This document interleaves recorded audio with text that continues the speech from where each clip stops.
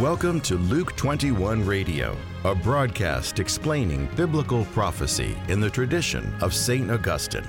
And now, from Greenville, South Carolina, here's your host, Steve Wood.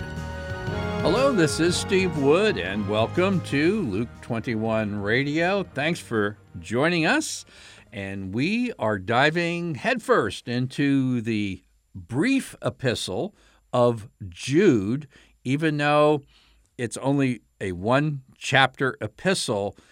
It's just packed with wonderful and important truth for studying biblical prophecy and for practical living in our day. And one of the things that I hope you'll be noticing as we go through the Epistle of Jude, it's very similar to 2 Peter. And there's big debate. Did 2 Peter pull on Jude? Did Jude pull from 2 Peter? And my view, just to keep it simple, you would say to a good friend that you have studied the same type of things, even if you studied Scripture together, been exposed to the same things, you would say, well, we're on the same page. And St. Peter and St. Jude were on the same page. As we mentioned last episode when we talked about the authorship, is that Jude was the extended family of Jesus, his cousin. And the family of Jesus is I found very reassuring that the early church, particularly around Jerusalem, had very high regard for this extended family of Jesus. The impact was left. The date of Jude was probably quite early. I'm thinking like early 60s, and one of the reasons is in Jude verses 17 and 18, the recipients of this epistle heard the apostles' teaching with their own ears. It says in Jude 17, "You must remember, beloved, the predictions of the apostles of our Lord Jesus Christ.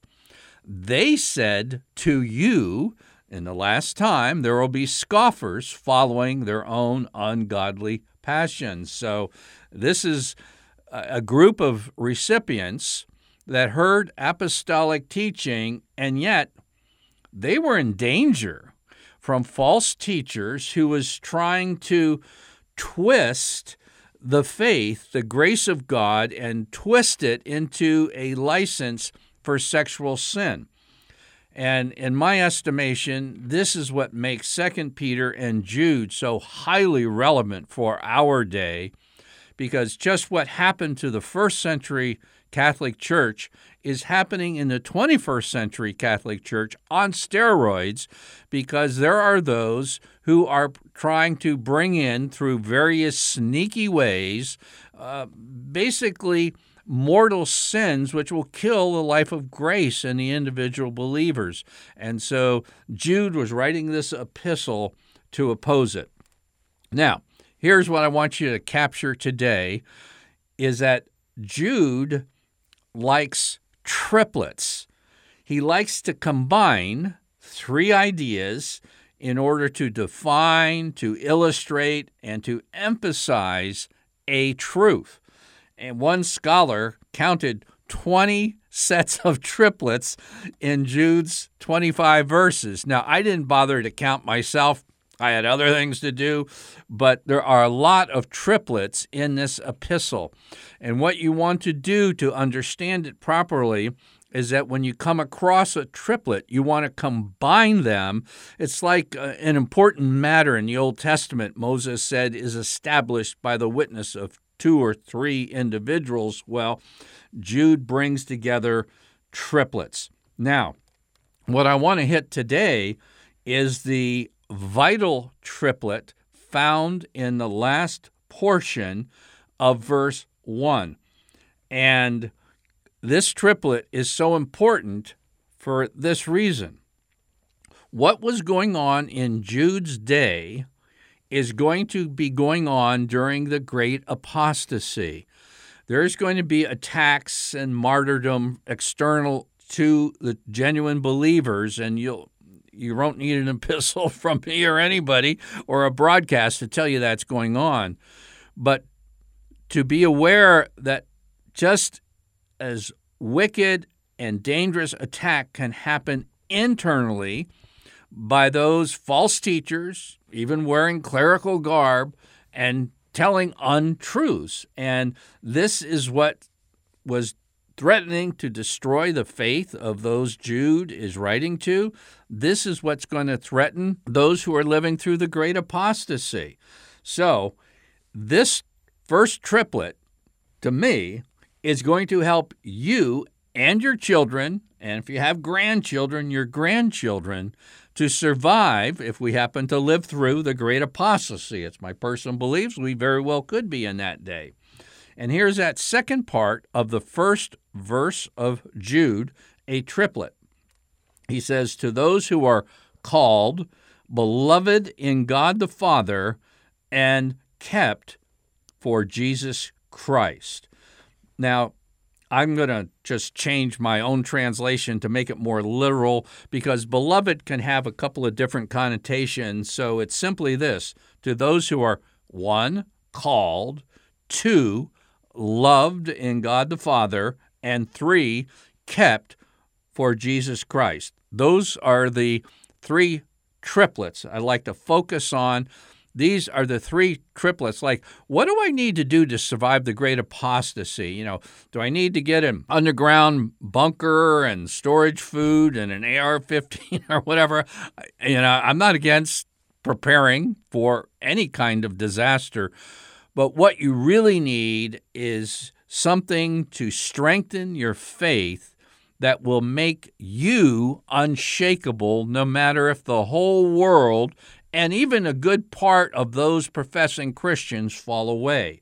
And this triplet, those who are 1, called, 2, loved in God the Father, and it's the verb from, you've heard of agape love, the verb form agapao.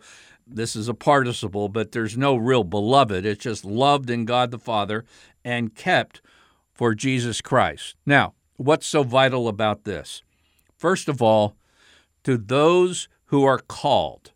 Now, if you are a Christian, 100%, no exceptions whatsoever, anybody who is a professing Christian, a genuine professing Christian, it is due to God and not you.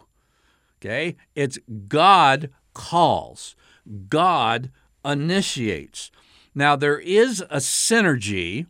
I call it, it's a covenant. It's a love relationship between God and his people.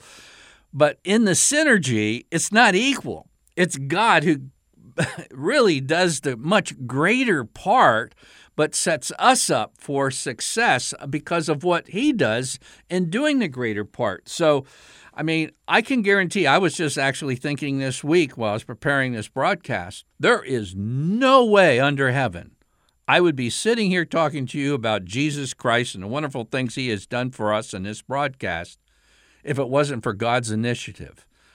It just wouldn't be. I'm convinced of that. Are you?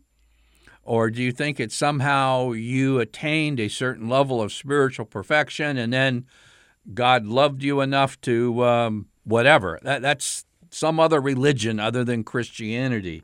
It's God who calls. Then the biggie, I think the real biggie, loved in God the Father. And if you're a parent listening, what you really want to get across to children, everybody thinks, buy this book or the latest CD or the latest this or latest that. What your children need, what you need, is an assurance of the Father's love, and that comes by the Holy Spirit. In the New Testament, that's the spirit of adoption, knowing that we are loved by God the Father. This is what keeps the faith alive when you go to college, when you're tempted by your peer group, when you're tempted by the internet, when you're tempted by the bottle, when you're tempted to cheat in business or whatever else. How do you keep? It's not some superhuman effort. It's knowing that you're loved by God. Now, I want to tell you about the most incredible, wonderful thing about this word loved in God the Father. it is a perfect passive participle. Oh, great. That just sends thrills up and down my spine. Okay, let me explain. The perfect tense means it's a past action with a continuing effect. Okay? Now, I can say, I really enjoyed a bowl of ice cream last night, and I did. Okay? But that was then. It was a past action, has no effect on me right now other than just bringing up the topic makes me want another bowl of ice cream. But a perfect tense is like, and this is probably a horrible illustration by being loved by God, but when I was particularly a teenager, a lot of things happened to jump out in front of my car. I had a lot of dents in my car. And, when you have the unfortunate experience of getting a dent in your car and you might not have enough money to get it fixed, well, you have a one-time occurrence of that car being dented, but it has a very lasting effect. What this is saying, loved by God the Father, by perfect passive participle, it's saying God initiated through his call and giving you the assurance of his love through that Holy Spirit gift of adoption. This isn't just a once and done deal. This has a continuing effect, and it's a passive participle, which means the subject, me and you, God's people, are acted upon by God. This is something God does. God's love, I call this assurance Catholicism, is what will get you through the times of the Antichrist, the great apostasy, and every other temptation in life. This is the key. Assured Catholicism is the assurance of the Father's love. And the contrast to assured Catholicism is what I call tightrope Catholicism. And that's like, if I just make a misstep, I'm going to, fall off to the left or the right, and then, God's going to send me to hell. And the idea is we rest in him. You mean we don't have to do a lot of totally Catholic stuff to sustain our faith? The wrong subject is we. We need to be looking to him and place our faith in him. And yes, we have things to do, as it says in 1 John 4:19, we love because he first loved us. So now the third word in that triplet, kept. We are kept by Christ. I'm excited. This is another perfect passive participle. It means this, we are acted upon by God. We are kept in our faith by God. We are kept in our Christian life by God. It's God who does this, and he's kept us in the beginning, he'll keep us in the middle, and he keeps us in the end. He's called the Good Shepherd, and that's what a good shepherd does, make sure we get home. And then Jude has bookends. This is how he opens his epistle, this opening triplet. But guess what? And he has take no prisoners in the middle, but he ends like, now to him who is able to keep you from falling, and your kids and your grandkids, and to present you without blemish before his presence of his glory with rejoicing, to only God our Savior through Jesus Christ our Lord. God is our Savior. Other religions save yourself. The Christian religion is one focused on Christ. I'm Steve Wood, your host, and you've been listening to episode 310 of Luke 21 Radio. Luke 21 is a radio outreach of Family Life Center International. Visit us online at luke21.com.